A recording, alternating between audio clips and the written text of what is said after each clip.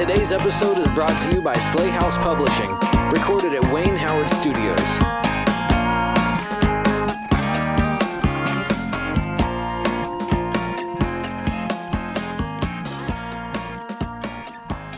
Welcome back for another episode of Slay House Presents. I'm your host, Trevor. With me is my co-host, back from the dead. Hey, I'm here. I'm glad you're back from the I'm dead. still alive. I wasn't abducted by South American drug lords. I'm going to spread that. Was that a possibility? Sure, I'm going to spread that rumor on social media. All right, sounds great. With us today, joining us today, is Laurel Hightower. Laurel Hightower grew up in Lexington, Kentucky, and after forays into California and Tennessee, has returned home to horse country. She's a fan of true life ghost stories, horror movies, and good bourbon.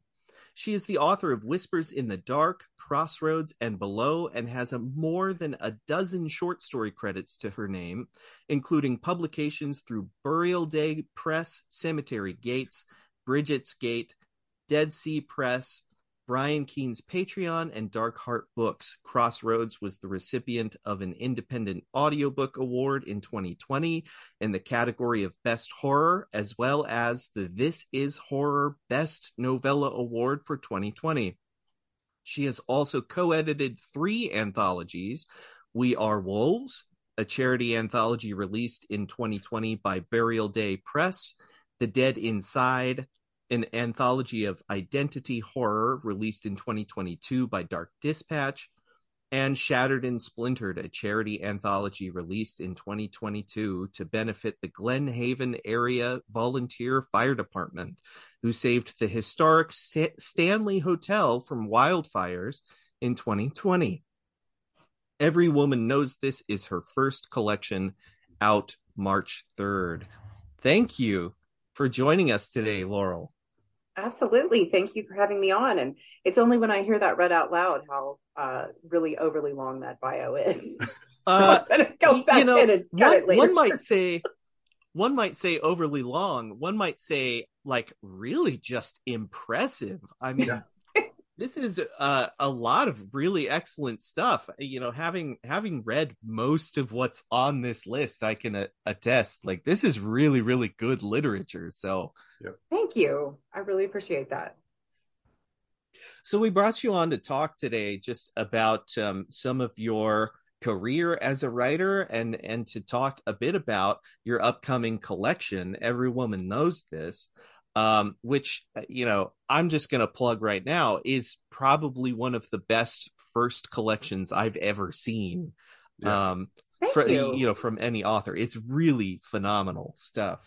Thank you. I appreciate that. There is something about short stories for me that is very unnerving. There's just, and I don't know if it's because you don't have as much time, with the reader to bring them in, and there's not as much other stuff to make up for any deficiencies, so I'm just it might just suck. I don't know. So putting together a collection was a little bit should I do this? Because maybe someone missed how bad that one story was. I don't want to bring their attention to it. So. Now, are all of the stories in this previously published, or I felt like there was some new stuff in here too? Yeah, there's at least 5 new pieces. I feel like there might have been 1, 2 that we didn't list as new because I think it had been, I can't remember. I think it had been slated for publication or something, and then it never was. So, but definitely at least 5 new pieces, and most of those were pretty good length. Mm-hmm. Yeah, I was really pleased, I think, with the variety of stuff that we get in here, because we get some really short, kind of almost like flash fiction kind of vignettes. I think that you call them vignettes of womanhood. Yeah. Which are really short but impactful. And then we get some of the stuff that I think is a lot more it's short stories. So to call them kind of narratively driven is, it's short stories. So you get, I think you get, a variety of good, solid stories, but, really well contained. I like the variety. Yeah, so Thank what does you. that craft look like for you? What is that choice? I mean, I know the choices like I'm making when I choose between like a novel or a short story or something. So what about you? How do you determine those elements of craft when like you're going to say, okay, I'm sitting down for this short story. What do I need to do versus something longer like Below or Crossroads or even a full-length novel?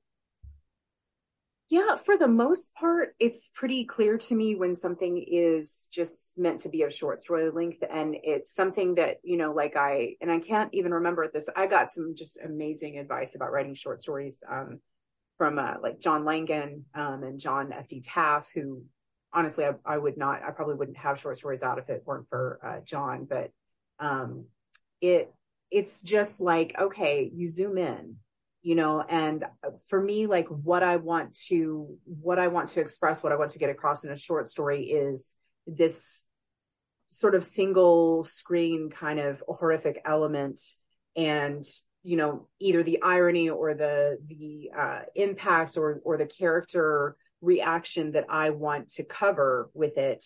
And it's usually pretty clear to me, like this is going to be like a couple thousand word or 3,000 words something sort of story to get us from here to here. And I'm not trying to accomplish anything large with that. It's more just like a brushstroke. This is what I want you to see out of this story. This is what I want to say. Or maybe it's just, this is this line that I really love and I want to throw it out there and, assign it to something. Okay. Yeah, definitely.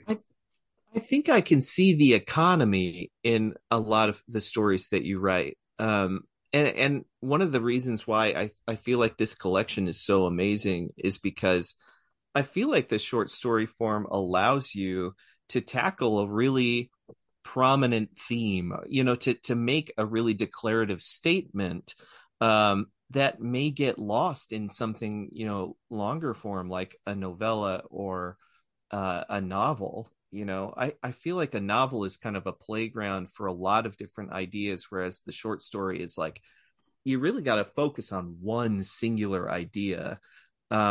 And so thematically, I think we see a lot of what you want to say in these stories come out, because of their compact length. So I kind of want to pitch to you a little bit. When you were putting together Every Woman Knows This, what were some of the things that you wanted to explore through this short fiction? I now I'll preface this by saying I'm definitely a plotter. I'm not good at pantsing. I can't control myself. I just wander off into weird tangents and crazy shit happens. So I don't, I don't just launch into it, but don't give me credit for having like an idea ahead of time, being like, this is the thing that I would, this is thematically what I want. A lot of times what happens, and this is just, I honestly at no point set out to write feminist fiction, but apparently I can't write anything of any length without going there. And so I'm just going to embrace it, be like, yeah, this is where I'm at. This is what I have to say.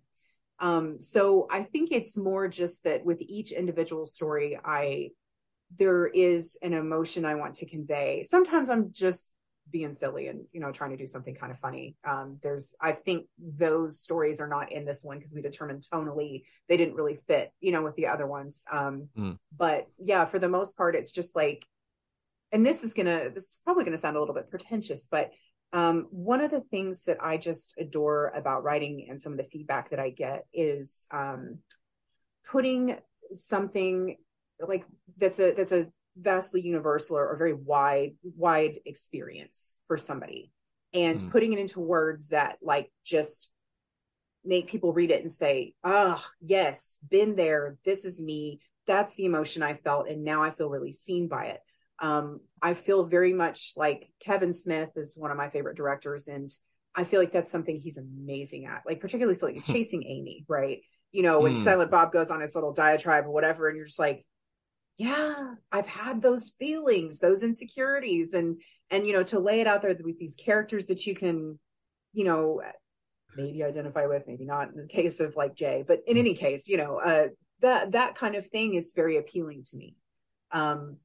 And so that's more what I'm trying to, get across. And there've been a few times, Though Your Heart Is Breaking I'm pretty sure that was the first short story that I ever wrote. And well, that I finished, we'll say that.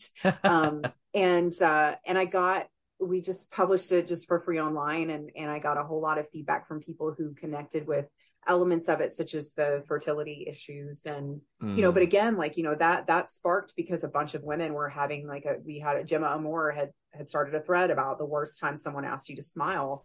So the number of times I got messages from people who discovered it later, and said, wow, this particular thing happened to me, or I felt this. And to me, that's the most rewarding thing, because on the flip side, I know that those have been really meaningful things to me, is when I've read somebody's story and said, oh, I never knew how to put this into words, and I never made this connection. And now I feel less alone, or I feel much more connected to the human race by being like, this is more universal than I thought it was. That's exactly how I thought about, like, I mean, I can identify like the feminist kind of conventions within, say, some of the short stories, but also the two that really kind of echo with me are Below and Crossroads. And I can recognize, I empathize with both women in those novellas. I mean, obviously, I'm not a woman, so it's not on that feminist or that kind of level. It's just this humanistic kind of level. I empathize with both of them because they're going through such powerful kind of emotions. I mean, I feel like with Below, I almost want to call it like an imposter syndrome that I can kind of identify with, that she's kind of going through. And then with is it Chris? Chris. And Crossroads, just that grief, that overwhelming grief of losing her child. That's not a spoiler alert. I think it's if nobody's read it, the whole it's on the back cover. It's part of the back cover copy. So no. So I feel like I definitely feel like those are, as much as these are feminist, which I can see, I can also feel this kind of great empathy for them and this very humanist kind of condition with them. And I feel like that's a great transition, or kind of a great line that you're walking as you do this. I don't know if there's a question in there. Well, no, it was a great statement regardless. So I very much appreciate it. And actually, I really do love to hear when men, or, non-binary, or people who don't necessarily identify themselves specifically strictly as women also connect with it, because that's the kind of thing I write from this perspective, in large part because that's the life that I live every day. I live as a woman, but I also just don't ever want to be like exclusive with it. Like I don't, when I write about motherhood, that's my experience of it. I'm not in my husband's head. I'm not in, the heads of many of the fathers that I know, but also and sometimes readers have mentioned something that woke me up to, they'll say like, oh, I felt this as a parent. And I'm like, actually, yeah, that's not just a mom thing. That's a universal parental experience. And also people who aren't parents, like they might be a caretaker. They might have, a friend's kids or a dog. And look, anybody who wants to say like, oh, dogs aren't children, cats aren't children, bite me. Yep. Yes, they are. And don't let anyone tell you different, and don't let anyone talk down to you about it. It's just you're preaching to the choir here. Trevor and I both each have our own. Yeah, Kate and I love telling this story because my dog is like my favorite thing, right? But I had a cat. I was always a cat person, and my cat developed diabetes, and she was sick for a long time, and eventually died, and it was super tragic. And then as Caitlin and I were moving into this house that we now own, my cat had died right at just before we were moving from an apartment into a house. And as we were coming home one day from the local grocery store, there was just a dude with a box of puppies out in the back of his car. And he was like, hey, you want a dog? And I was like, I don't know that I do, but yeah, I probably do. I should probably, I have this hole in my heart now that I got to fill some way. Aww. So, I picked up this flea-ridden puppy and took her home, named her Calliope, because love I that. think that's the coolest name. Named her after the muse of epic poetry, which can't go wrong. But she's everything. She has so much of a personality, and I mean she understands conversation too, which is crazy to think about. We don't think about animals really having the personalities they have and having the linguistic skills that they do actually have. So I'm on board with claiming that. I do think that there's a level of parenthood there. Maybe not the I can't same remember obligation. too, Laurel, if you saw like at StokerCon that I brought Shadow, and because so many people met him.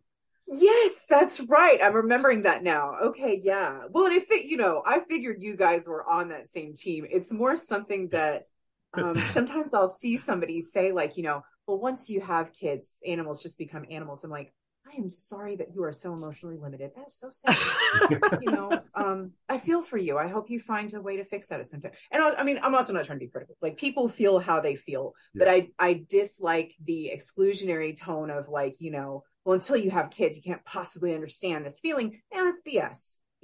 We all have different relationships. We all have different connections with people, with animals, with all this sort of thing. And so, yeah, just making that, sort of more of a universal thing, because, when you lose one of them,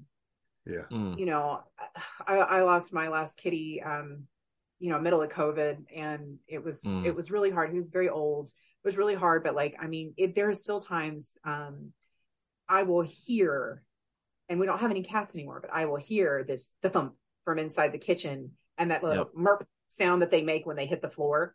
And I'm like, okay, there is still a cat here in some form or fashion from time to time. He stops in to jump off the counter and probably get some litter in my water glass, for old time's sake. So yeah, I think it's great what you bring up about, this idea of universality. I think it was Alison Bechdel. I heard an interview where she was kind of talking about her literature and how she felt it was kind of weird how, the stories that she would write, for example, were all about like her lived experience. And yet we discover through this singularity a kind of universality where experiences are not really that different from person to person. We can find a lot of kind of identifiable feelings or emotions.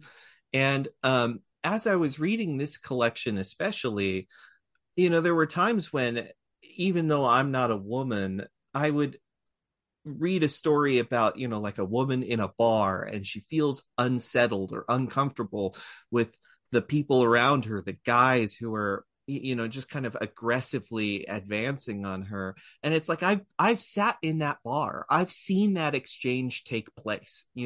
I've witnessed that moment. And I think as a man, especially, I'm not saying that I've ever like gone to predate on people, but I've certainly done things like approached a certain author in the lobby of a hotel and been like, we're going to be friends, like I can see how, sometimes that can be threatening. And I really love this literature because of that, because of the ability to kind of reflect on the many ways that, we do see this, we do experience this in our lives. And there's a relatability there that I think speaks to the heart of what I want fiction to do. On behalf of Slay House, I do want to apologize for that again. You're not, no, I was so happy to meet both of you. And I like the thing that I always like, I feel like I should wear this like disclaimer shirt whenever I'm in public. That's like, hello, you may not realize this, but I have horrific social anxiety. So when I get weird, it's not you, it's me, sort of a thing. And also like, I still like, I started signing your book to Jeremy. Like while you guys are standing there, and it's like, God, this looks like I did it on purpose to just be awful, but I'm just like that, like scattered. And then, and I'm the kind of person that's like, well, That'll cycle through my head for the rest of my life now. I'll just be thinking of it, just from time to time. I'll be like, remember that time you did that, Hightower? Yes, I do. It gave us a great story to tell, and we avoided a wrestling match for the book. Because my argument was, now it's signed to me, I should have the book. It's his book now. My two favorite stories are me just being like, I'm super awkward too. So seeing Laurel Hightower in a lobby, and I'm like, you're Laurel Hightower. We're gonna be friends. Like, and I did that to Jennifer McMahon too. We were in an elevator, and I was like, are you Jennifer McMahon? And she's like, I am. And I'm like, I love your books. And like, I just don't know how else to say it. But that and then the story of you signing my book wrong they're my favorite things. Like, I love that copy. I will never let anyone take that copy of Crossroads from me, because I think it's just so genuinely wonderful. Scratch it out. It's so perfect. It's you so don't even know. unfixable. It goes in my hierarchy of the signed books, because I have all kinds of signed books now, but my favorites are yours, and then Jeremy signed a couple of books for me, and one he said like best wishes, and then the next one he says mediocre wishes, and I was just like, is the next one you signed just gonna be like, I'll see you in hell? They're gonna progressively get worse as I go. Tepid condolences. I don't know. Okay, so like this is a bit of a pattern with me, unfortunately, and without trying to so please don't ever ask me to sign a card that's going to go to anyone that you care about. I have this propensity for just screwing it up horribly. Like one time, and this was a guy that I worked with that I really liked. He was one of my friends. And his father passed away, so they're passing around this card that's like condolences. And I for real wrote out like, I'm so happy to hear about your dad dying. Did not mean that at all. The wrong word got written, and half the office has already signed it. But then I'm like, oh my god, like I can't just go buy a new card. So I scratch it out, and, like you can still tell. Like someone was like, Laurel, did you? I'm like, I'm so sorry. Of course. He knew me, so I was like, "Oh my god!" He was like, "No, actually, that made me really time, and so then I was like, "I got to be better about this." And and this was at the same office, but then one of my friends is having a baby, and everyone's getting this baby, your baby shower card or whatever, and they just give it to me. It's this 3-part unfolded one, and I just sign my name in an open spot, and I don't realize that when it's folded, it's like mommy and daddy, and then it's supposed to say a baby makes 3, but it said in Laurel makes 3. I was just like, how could I have known? How could I have known unless I'd done something crazy like fold the card to see where it went? I may have to mute myself. So. Yeah, we might have to meet you, Trevor. It's great. It's now. How are you working this into your fiction? Like, can you? Yeah, I'm gonna have to do that in there. I have a novel that's coming out through Flame Tree Press in October of this year. Yeah. And I have a character in there. He's the male lead, and he's like, when I was first writing this stuff, I'm like, oh, okay, so he's going to be this neighbor, and he's a little bit older than her, and he's, pretty confident, whatever. And then I was like, oh, no, he's not. He's a social mess. Like, he's, like he beats himself up for everything he says, and he always says things a little bit wrong, and then he hates himself for years. And I'm like, because this is the guy that I identify with, like not the cool, like, the female main character is doing all this stuff. It's like, oh, I'm not her. I'm this guy. I'm the awkward dude, who's just gonna, lash himself eternally for that one silly thing he said. So that's in answer to your question, that's how I'm working into my fiction. I'm that guy. I love that. So share with us a little bit more about this upcoming novel, because I apologize, this was not on my radar. This is news to me. What's the title? What's it about? What can you tell us about it? I can tell you most things about it. Yeah, it's not So I have a little publisher's marketplace release for it and everything. And Flame Tree, I think, posted at the time and I just missed it. Cause I emailed Don Daria, the editor there recently, was like, did this ever happen? And he was like, in August, here's your copy, so, and he's, by the way, he is like the nicest. He's wonderful to work with. I love Flame Tree. But so I've been holding on to it though, because I'm like, well, right now my pinned tweet is for Every Woman Knows This. And so like, I'm trying to like be very like, I'm going to make sure that I, direct the appropriate marketing attention at this. And, before I turn to this, because also I overthink everything until the end. So, but so I haven't, I've talked about it a couple of times, but it's, that's what I'll be gearing up for. But so it's called Silent Key. And it's a little bit more in the vein of Whispers in the Dark. It's a full length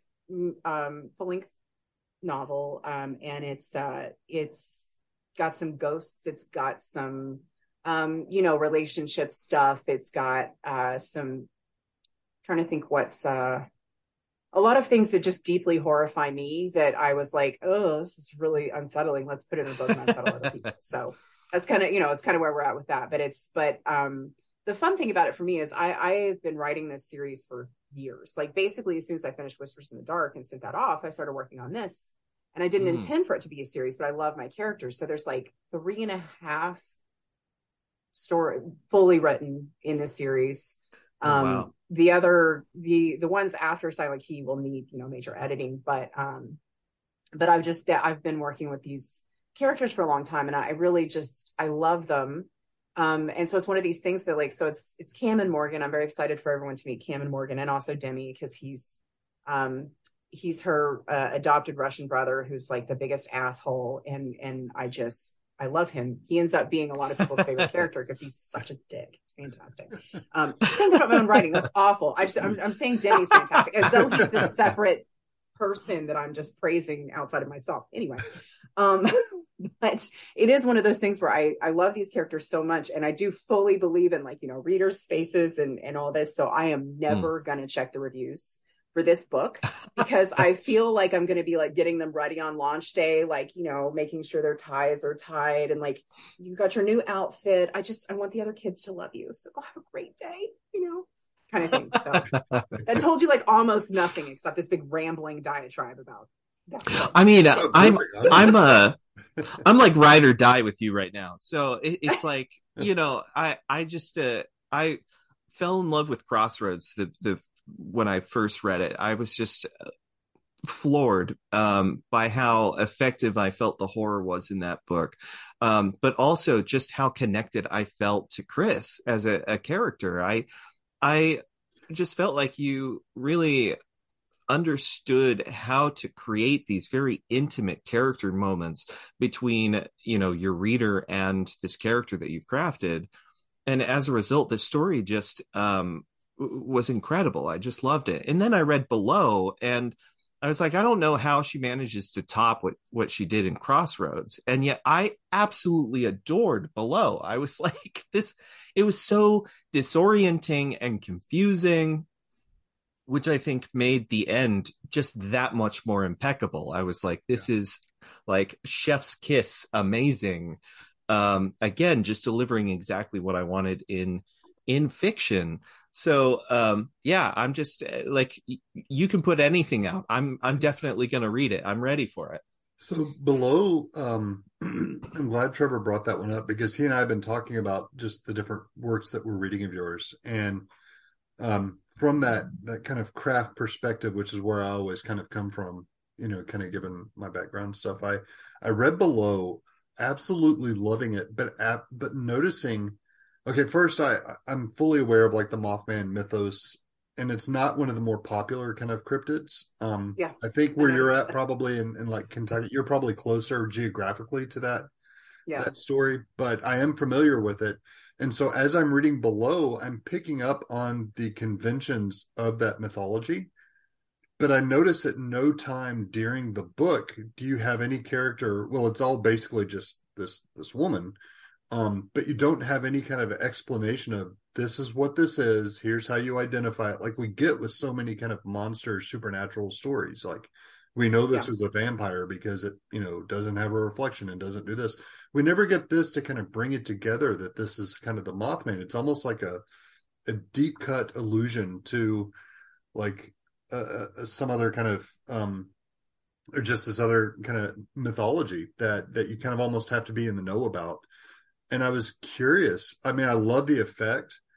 I'm getting, like, when I talk to my editor about a book I'm working on now, one of the things they particularly mentioned was actually, when are you going to kind of introduce the monster in the story? Yeah. And I'm like, I don't want to do that. And this is kind of my source for that. So kind of how can you walk me through the process of that thought process of, am I going to tell people this is the Mothman mythos, or spoiler alert, or and is it something I'm going to let them read into as I work this, and how am I going to make that decision? And can you? Yeah, absolutely. And I appreciate that you said that about it, because it is, it's one of those things I do never really reference the lore at all. And, certainly some people have had some complaints with that, because like, wait a second, I thought I was getting like a Mothman, like chomp and stomp. And I'm like, that's a fair complaint. I get you. But so with that, like, part of what sparked that was I read John Keel's nonfiction account of the whole thing, which I don't know if either one of you have picked that up. I need to. I've been wanting to. It's interesting. I've seen the movie with Richard Gere, which I know is nothing like the book, but actually, I felt like it was pretty true to the source material from a storytelling standpoint. Gotcha. You can't. It's not a documentary, so you can't put all of the stuff on there. But I thought they really captured a lot of, in particular, one of the things that's so striking to me about the whole Mothman incidents in Point Pleasant was the type of people who reported seeing things, and the way that they were so like annoyed at themselves, for like, hey, I am this stolid farmer. I don't believe in any of this stuff, but man, this thing made my eyes burn last night. There's a big, I don't know what to do. I feel like we should at least talk about it. Something's going to eat the cows, So it's just, it was very interesting to me. But when you read his firsthand account of it, it's not really particularly well defined either. And the Mothman, Indrid Cold, that sort of central figure, is only part of it. And it's really unclear how it all connects together. There's a whole lot of yeah. Oh, sorry, my dog just walked in. Oh, you want to say hi to Laurel? Hi.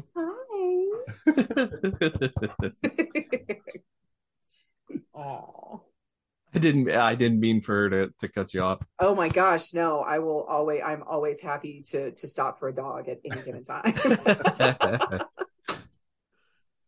But yeah, it's he's, well, and just so you know, there's always a chance that a small child will come wandering in half dressed, so that's always a chaos, but yeah, it's interesting because it doesn't really answer the question. And I thought that was really cool, because so often, like in real life, we don't get answers. Weird shit happens and then it stops, and there's no clear delineation. Like, instead of like, oh good, this is over because now we killed the monster and I'm holding its head, it's more just like, well, that really scary, awful thing stopped, but is it going to start back up? Because there was no, conclusion here. And so to me, that was sort of the more interesting element of it. And just the ambiguity of the legend is part of what draws me to it. So yeah. And also, like, I don't know about you, but I've noticed, like, especially in horror movies, as soon as the critter is revealed, a lot of times that just dives like a huge percentage of the tension, because like, it has to be a really, really creepy, badass critter to supersede the fear of the unknown. And the sounds in the dark and the shadows that are being cast. So I kind of liked the idea of never letting up on that tension. Well, that kind of lends itself to that whole belief, and it's kind of a Western European Judeo-Christian belief of, you've got to name your demon, right? Like, the minute you can give it a name, you take its power away from it. And you never give this thing its name and below. And so it never kind of loses its power. It's like you close the book and you're like, what the actual fuck? Same thing with Crossroads. I mean, I think we get a hint at what it could have been like early on, but there's no real clarification that that's exactly what she's dealing with, or even if it's just maybe all in her mind. And you get this wonderful, I love this like kind of Twilight Zone ending to Crossroads.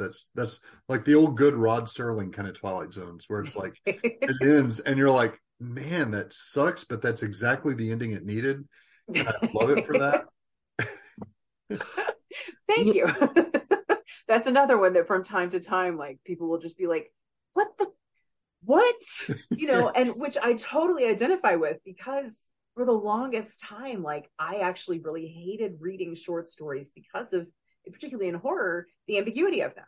I was like, I don't understand. I need to know exactly what happened. I need an affidavit from someone. I'm going to need to know the timeline, and please explain it to me in great detail. That drove me nuts. I'm incurably literal. And I still will do it sometimes. Like I'll just be like, you did what now? And someone's like, Laurel, that's a very well accepted like euphemism. And I'm like, oh.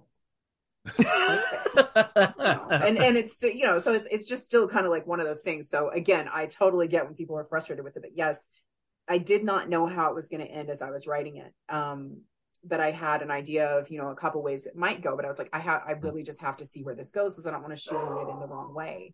And to me, when I got done with it, I was like, yeah, that's going to annoy some people, understandably, but this is what feels right to me in it. So to your point too, I read everything symbolically. It's kind of maybe it's because of the training that I received in a lot of my professional life, but I can't help but read everything symbolically.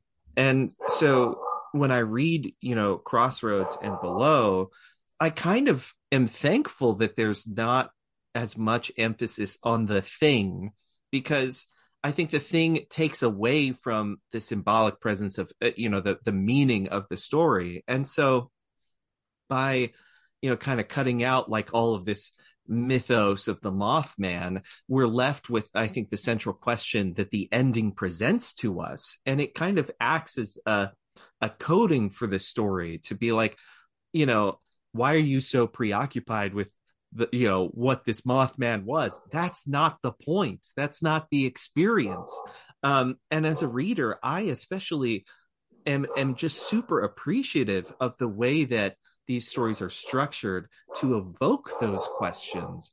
And I think that's what I love so much about this collection of stories too. There's just a kind of singularity of focus where we're able to really hone in, I think, on the central problems or questions presented to these characters. Thank you. I appreciate that. Yeah, because like I said, I do not think symbolically. And so I know that there have been times that I've in earlier drafts of a story, someone will be like, yeah, that's ridiculously on the nose. You're going to need to walk it back a little bit. I'm like, but I just wanted to make really sure this plot hole was filled to within an inch of its life,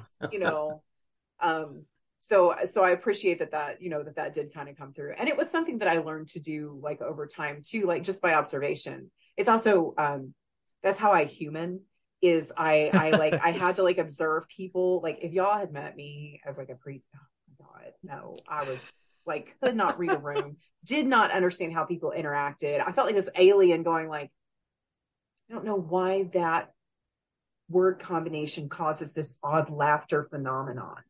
How is this, how's this happening? So it's one of those things that, again, like the more I was reading, and Paul Tremblay, I feel like was my like gateway into that ambiguity, because I read A Head Full of Ghosts and it is ambiguous, but I'm like, but I don't hate him. How interesting.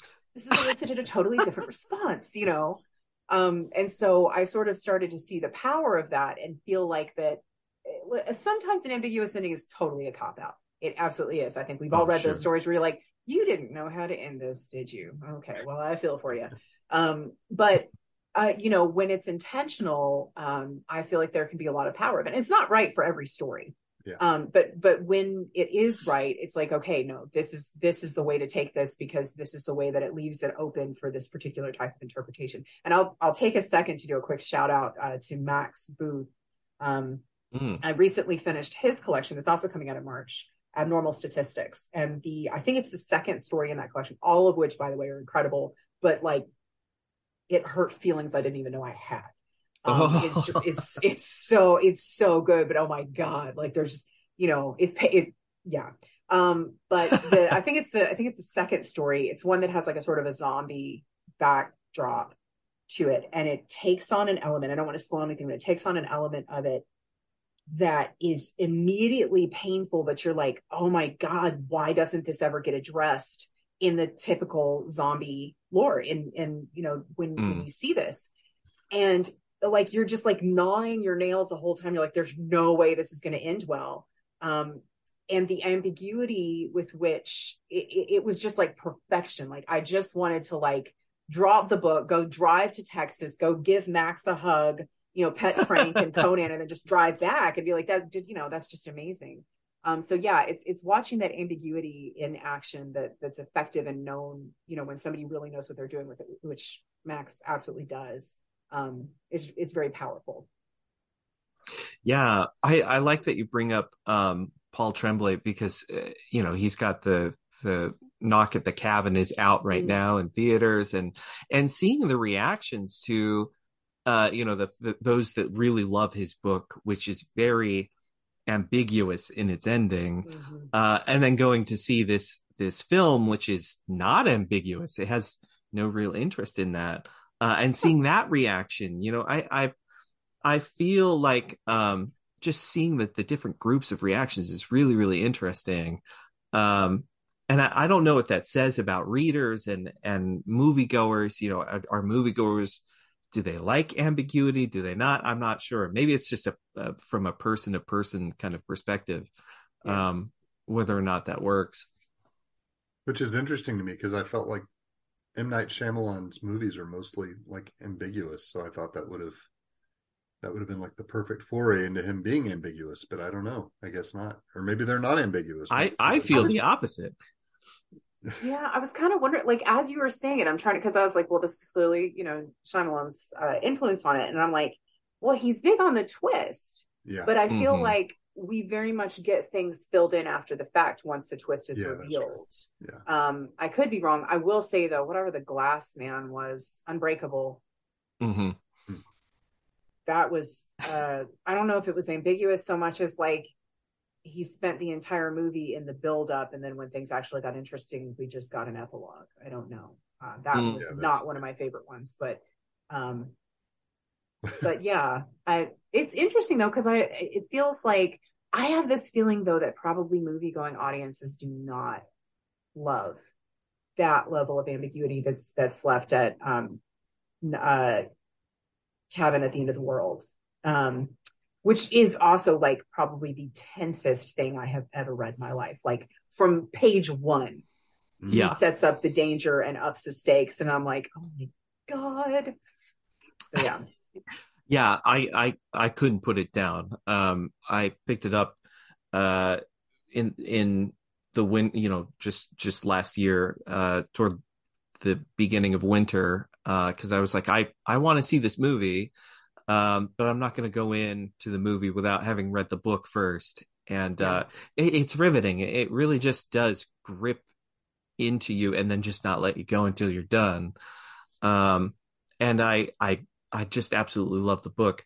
And I felt like I was a little disappointed with the film, just because I know that, some creative choices were made there that I didn't feel was in keeping with the spirit of the book so much. Which amazes me, Trevor, because we've never not liked an M. Night Shyamalan film, right? That's our first episode. We're knocking like old. just tearing into old, yeah. Oh, well, so but that kind of begs the question, because this is interesting to me. Do you all do some audio drama productions as well? We do, yeah. Okay. Yes. So when you do that, have you all handled the adaptations yourselves? Like, yes. do you, okay. So this is interesting to me too. And this is something that sort of widened my view of looking at storytelling choices in this fashion too.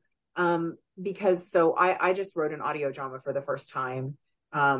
I got approached by a podcast to do so. And I was like, I've never done so. You might have the wrong person. And they were like, well, we'll give you some examples to see how you do. And it's such an interesting thing to change the way the story is told out of the narrative prose fashion. And you have to, like, there are certain things that you just can't have happen because there's no way to effectively convey them simply through, verbal and audio sound effects. And so it's something that I notice too, when I'm looking at, okay, this is an adaptation of a book. We can see why this whole section would not be able to be included. And it's such an interesting way to kind of look at it and see the choices that people make with it. Which, sometimes I agree with and sometimes I don't, but it's just such a different way of telling a story. Yeah. As you're kind of growing and stuff, do you, as a writer, do you feel like you're ever anticipating that? I mean, I know like a lot of beginning writers, if you ever talk to them, they're like, well, I try and imagine what my book would look like on screen. And it's like, well, you're getting a little ahead of yourself. Like I hear that from my creative writing students, and I'm like, well, let's take it back a notch. Let's just focus on this draft here you've got here in the workshop. But I mean, is that something, as do you ever think about like how my stuff could be adapted and what, kind of what elements you could look for? Yeah, that's a fairly recent thing because I do actually have a media agent, Ryan Lewis of Spin a Black Yarn, who is absolutely magnificent. And Crossroads got pretty far down some paths of production, which was very exciting, but nothing ever really came of it. Which, it could still happen, but it just kind of is what it is. And one of the things, one of the issues we ran into was like, well, nobody seems as though the studios don't really want to pay for development right now. So you're maybe a little bit better off if you can bring them an already adapted script. And so when we talked about Below, I was like, when Crossroads was the first thing Ryan read of mine, and that's why he decided to take me on. And so when we talked about it, and he was like, are you okay with people making certain changes? I was like, yeah. So I don't have time to learn how to do screenwriting. I don't have time to do any of these things. Just don't make any of the characters like Nazis and we're good to go. That's all I care about. Do what you need to do. And so with Below though, I was like, well, I have learned to do many things that I thought that I could not or had no interest in doing. And so I might as well, give this a shot. And so Ryan and I had a long conversation where he kind of introduced me to the idea of what elements of Below would work, would translate to the screen, of what would need to be changed so that the story could be told. Because again, you don't just want like a narrator reading the whole time, of what's going on. So that's just been an interesting sort of thought process. And I do feel like the longer that I write, the more confidence I get in my ability to, it's not that I feel like, and it certainly is not the truth that I can just write anything I want, like, oh, I can certainly meet that, whatever, exactly what you want, and I can do it perfectly. But I recognize the confidence in my ability to learn. And so I feel less intimidated by projects like that. And so I'm actually, I've got this like huge queue of things I really need to be getting done, but it's, it's very much on my list. It's very interesting. And it was cool to write the audio drama because while obviously that's going to still be yet another different type of script, of way of writing, it really got me thinking, of how to convey those things. And it's a very interesting process.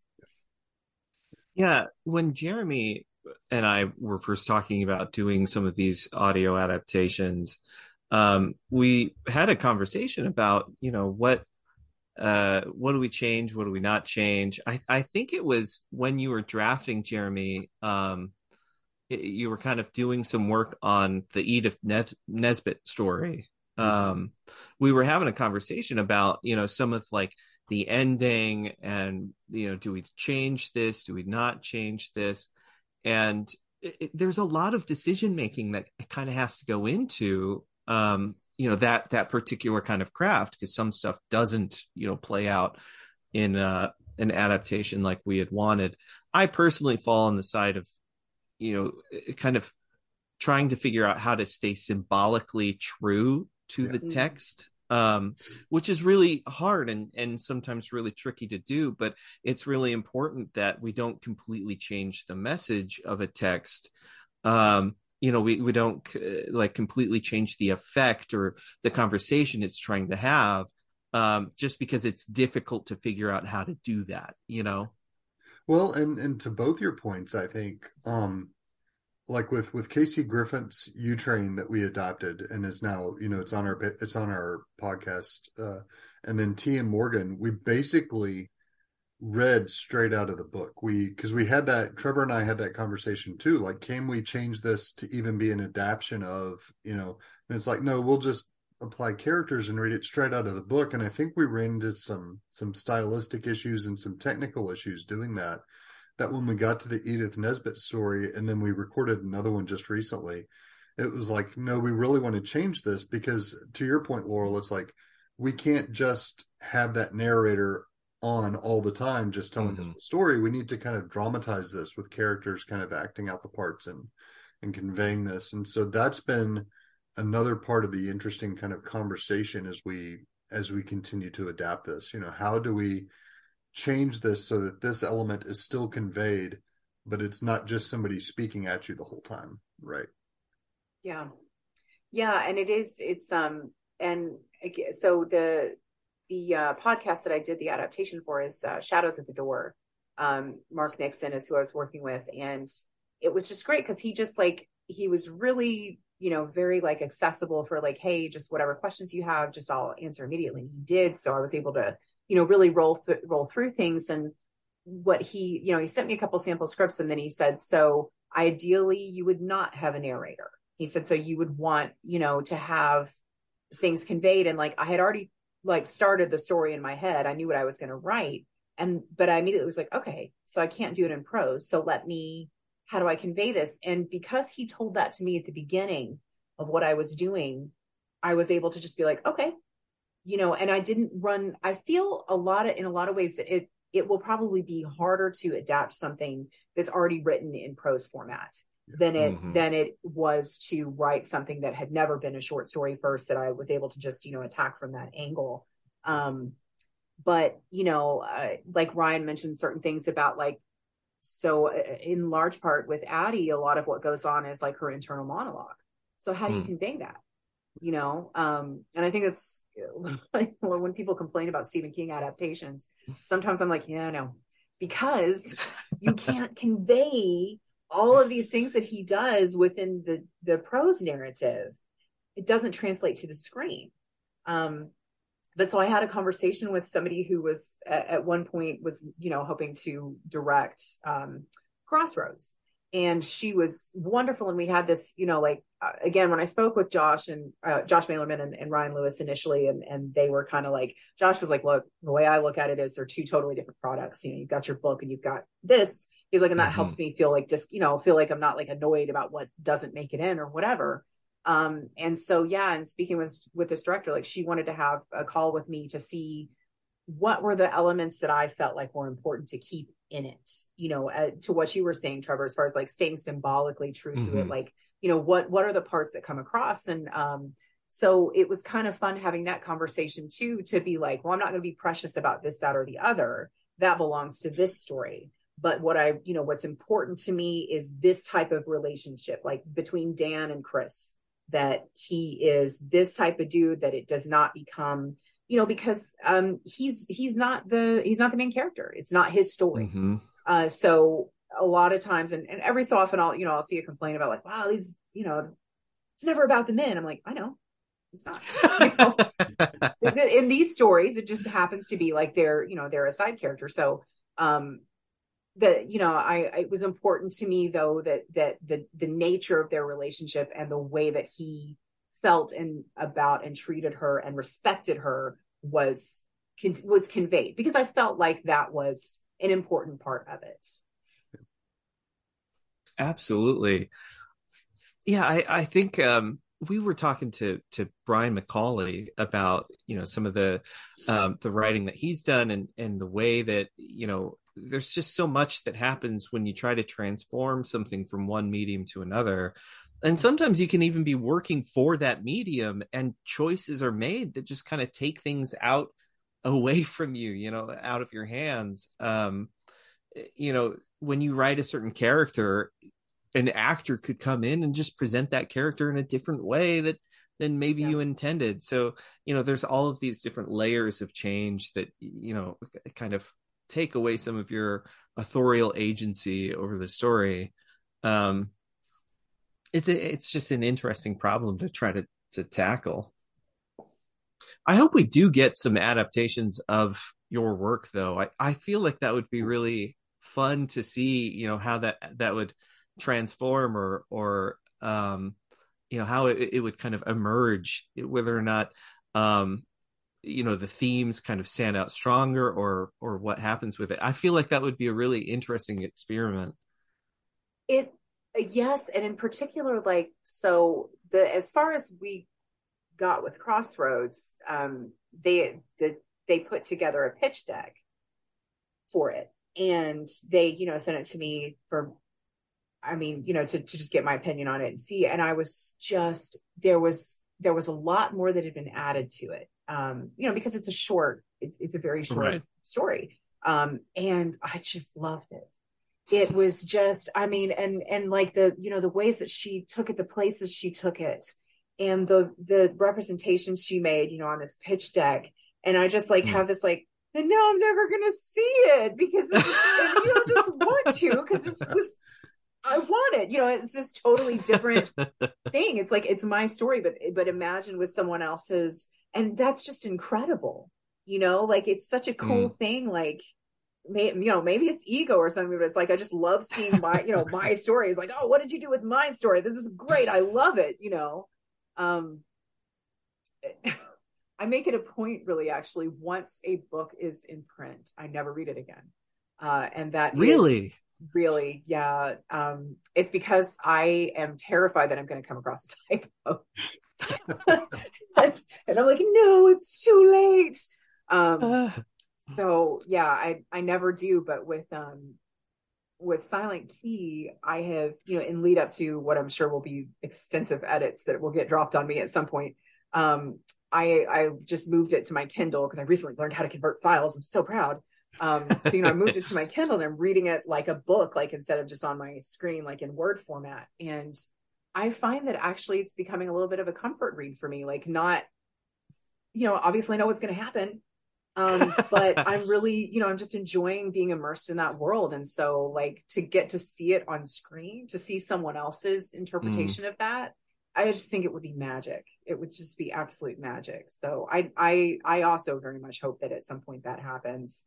And obviously pitch decks are just pitch decks, but like some of the actors that she had sort of suggestively put for, and I was like, oh my God, yes, please. I want to be in a red carpet with that man. I think he's a wonderful performer who will take Dan to the next level. But he's also hot.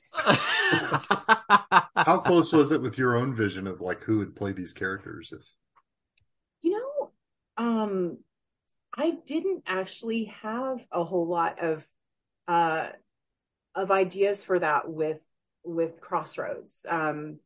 I knew kind of, I think I mentioned that Dan had like a Tom Selleck type mustache. I think that was, about the extent of it. Like, was he, and, I could see Chris in my head, but I hadn't really cast her. It's more just that I could definitely see both of them in my head. Now that's not true with every character that I write.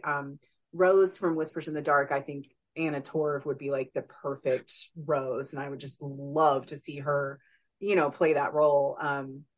There's a couple others that I feel like are kind of lined up in that fashion, but kind of another fun thing that I wasn't actually doing intentionally, but what this director brought up at the time was she was like, part of what I think might make this appealing is that it has a role for a somewhat older actress. It's not written for a 25-year-old or a 30-year-old, written for a woman in her 50s, which you've got a lot of big name actresses who, it's not like they're aging out of the profession, but like, hey, this is written for you. This is written for you to be at this stage in your life.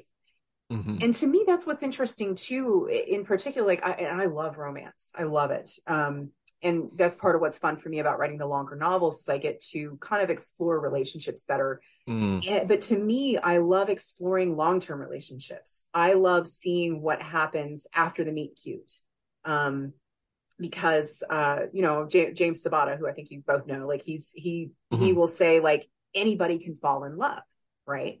but Right. it's what you do to maintain that and how that romance looks as your life changes, as you go through things like maybe you have kids, or maybe you have to caretake someone's parent, or somebody loses a job, or just as you age, as you become new people all the time, like how does that romance work? How does that still look? That's always such an interesting thing to me. Well, and I think that's what really sells the humanness of the characters. I don't know. I think I don't read a lot of romance, but from what I have read, one of the dissatisfactions I do have is, to your point, there's a lot of falling in love and not a whole lot of staying in love. I feel like that's an avenue of story that we don't explore enough. Speaking as someone who is married, I've been married for she's gonna kill me if I don't get this right. I think we've been married for 8 years. We've been together for about I think it'll be 12 this December. It takes a lot of work, to make a relationship last that long. It takes a lot of effort to stay in love with someone and make that love your pursuit. And again, I don't think that we see enough of that. Haven't we been inundated with that too? I mean, like the whole happily ever after kind of storyline. I mean, it is about time that we do more of these. Like, okay, is it really a happily ever after? What does the ever after look like? Or what is the happily ever after? Yeah, what does the happily ever after take? Because it is about maintaining that. It is about putting in the effort to keep things together. I feel like we only ever see the fall in love, or we see the messy divorce, and it's like, but what about the enduring love, the kind that is not necessarily effortless, but it's mindful. I would love to see that a lot more in fiction, whether it be romance or otherwise. I'd love to see that in horror. I'd love to see more of this, kind of enduring love. Well, you're not alone. Hopefully, if these sequels get picked up, because that's my intention on it. Is like to a lot of times in series you'll notice like they will do a will they or won't they, because they feel like once that does come together, then the impetus for the series, the draw to it is gone, the magic is gone. And to me, I'd rather have it happen initially and then okay, let's see. Because, and I'm not saying that like, people make all of their decisions and have all of their expectations based on media. But I do think in the same way that it's cool to like read something and see yourself and be like, yes, I'm not the only one that feels that. To have someone say like, oh, okay, the fact that it's not perfect all the time doesn't mean I have to now walk away from this, because I've been married, I think it's 14 years. I think this will be our 15th anniversary. It's great. We both constantly forget our wedding anniversary. We don't remember it at all. I'm glad I'm not the only one. Yeah, which is it's whatever. It was a day. We were there. It just happened to be what worked. I was in school. It was, there was a lot going on. So yeah, there's no like, I think on our first wedding anniversary, like David was going like, he's like, yeah, and there's this concert I want to go to, and it's on July 20th. I was like, okay. He's like, but is that okay? I was like, what is that, like a Tuesday? I mean, you're going to be up late, whatever. That's your problem. He's like, but it's our anniversary. I was like, oh, yeah, no, you're good. Because it's just like, clearly I didn't remember. This is not going to be some big, like, no, you're going to a concert on our anniversary. But it's,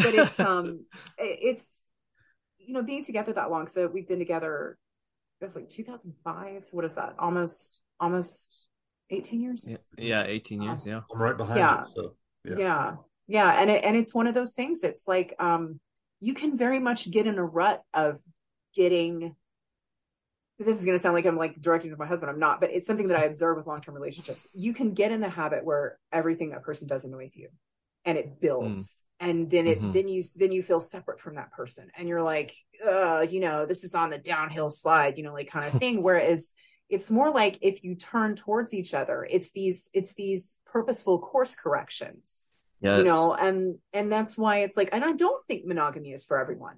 And if it's not, I don't think people should feel forced to be part of that. But I do give some side eye to the people who are like, no, monogamy's not right for the human race, and here's why. It's because I get bored after 6 months of boning the same person. It's like, okay, well, don't get married, please. And it's, but to act as though that's a universal human experience is disingenuous, right? And certainly, at the very least, speaks to a lack of thought and of experience. And it's something that no one can really convey to you before you get married. You might hear the term marriages work, and then you get the the really baseline advice like, don't ever go to bed mad. Like, okay, super cool. Right.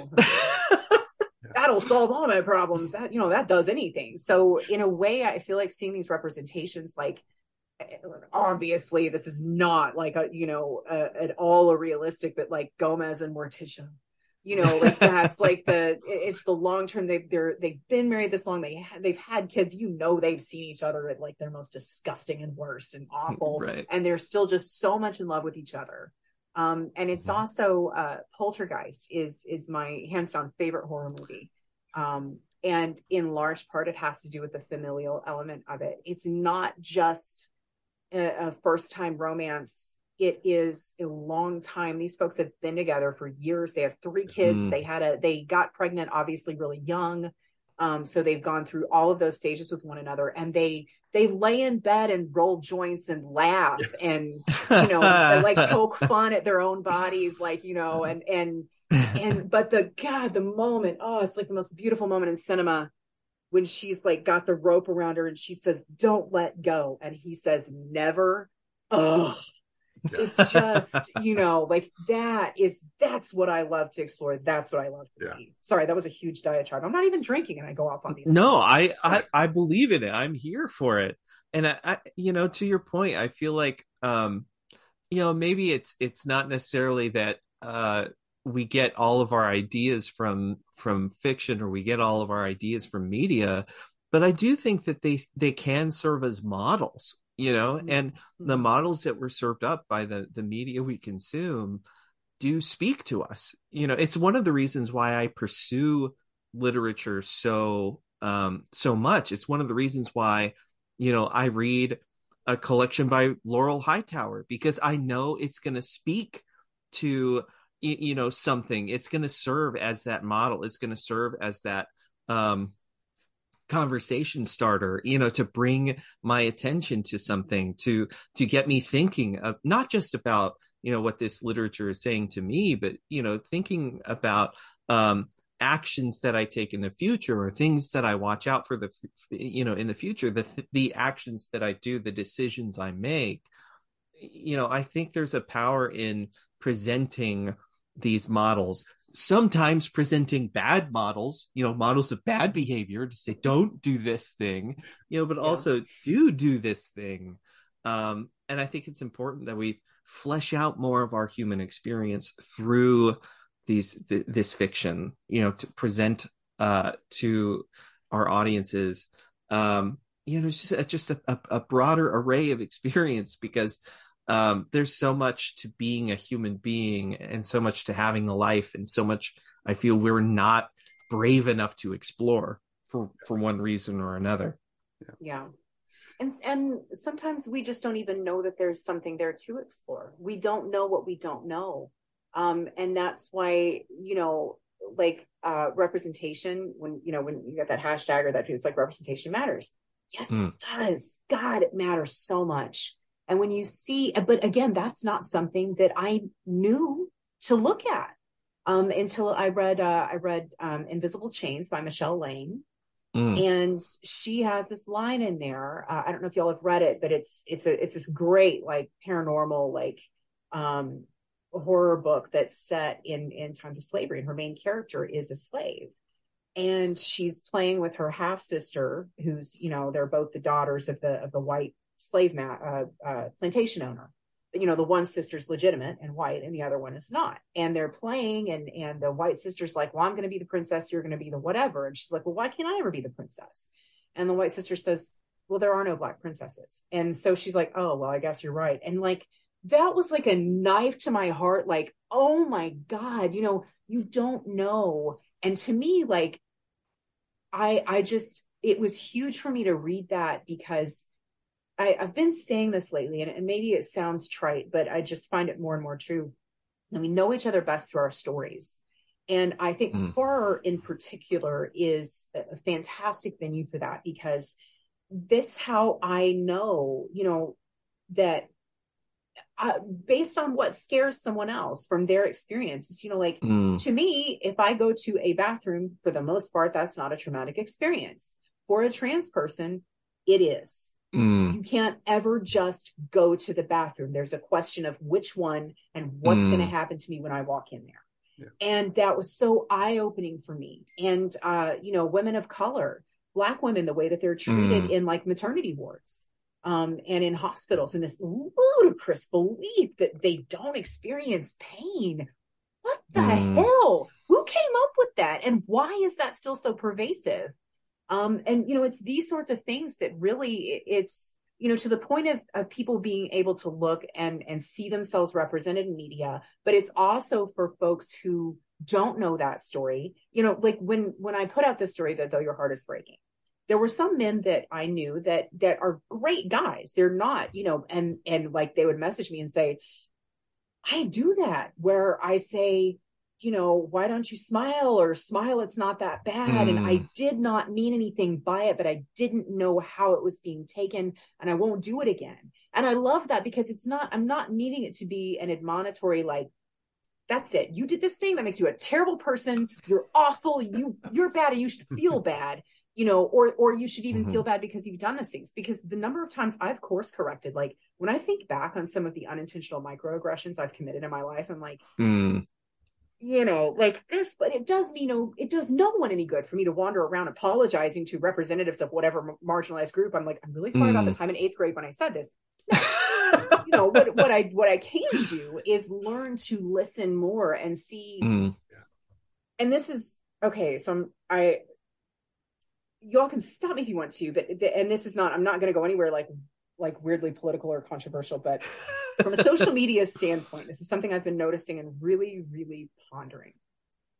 Because we see now, sometimes there are people who are just so lost in cruelty and unkindness, and that there's just not much to be done with them other than to limit people's exposure to them and protect the members of our community who are put in danger by someone like that being in a position of power. But a lot of times, someone will make a mistake, a faux pas. Maybe it's even a bad one.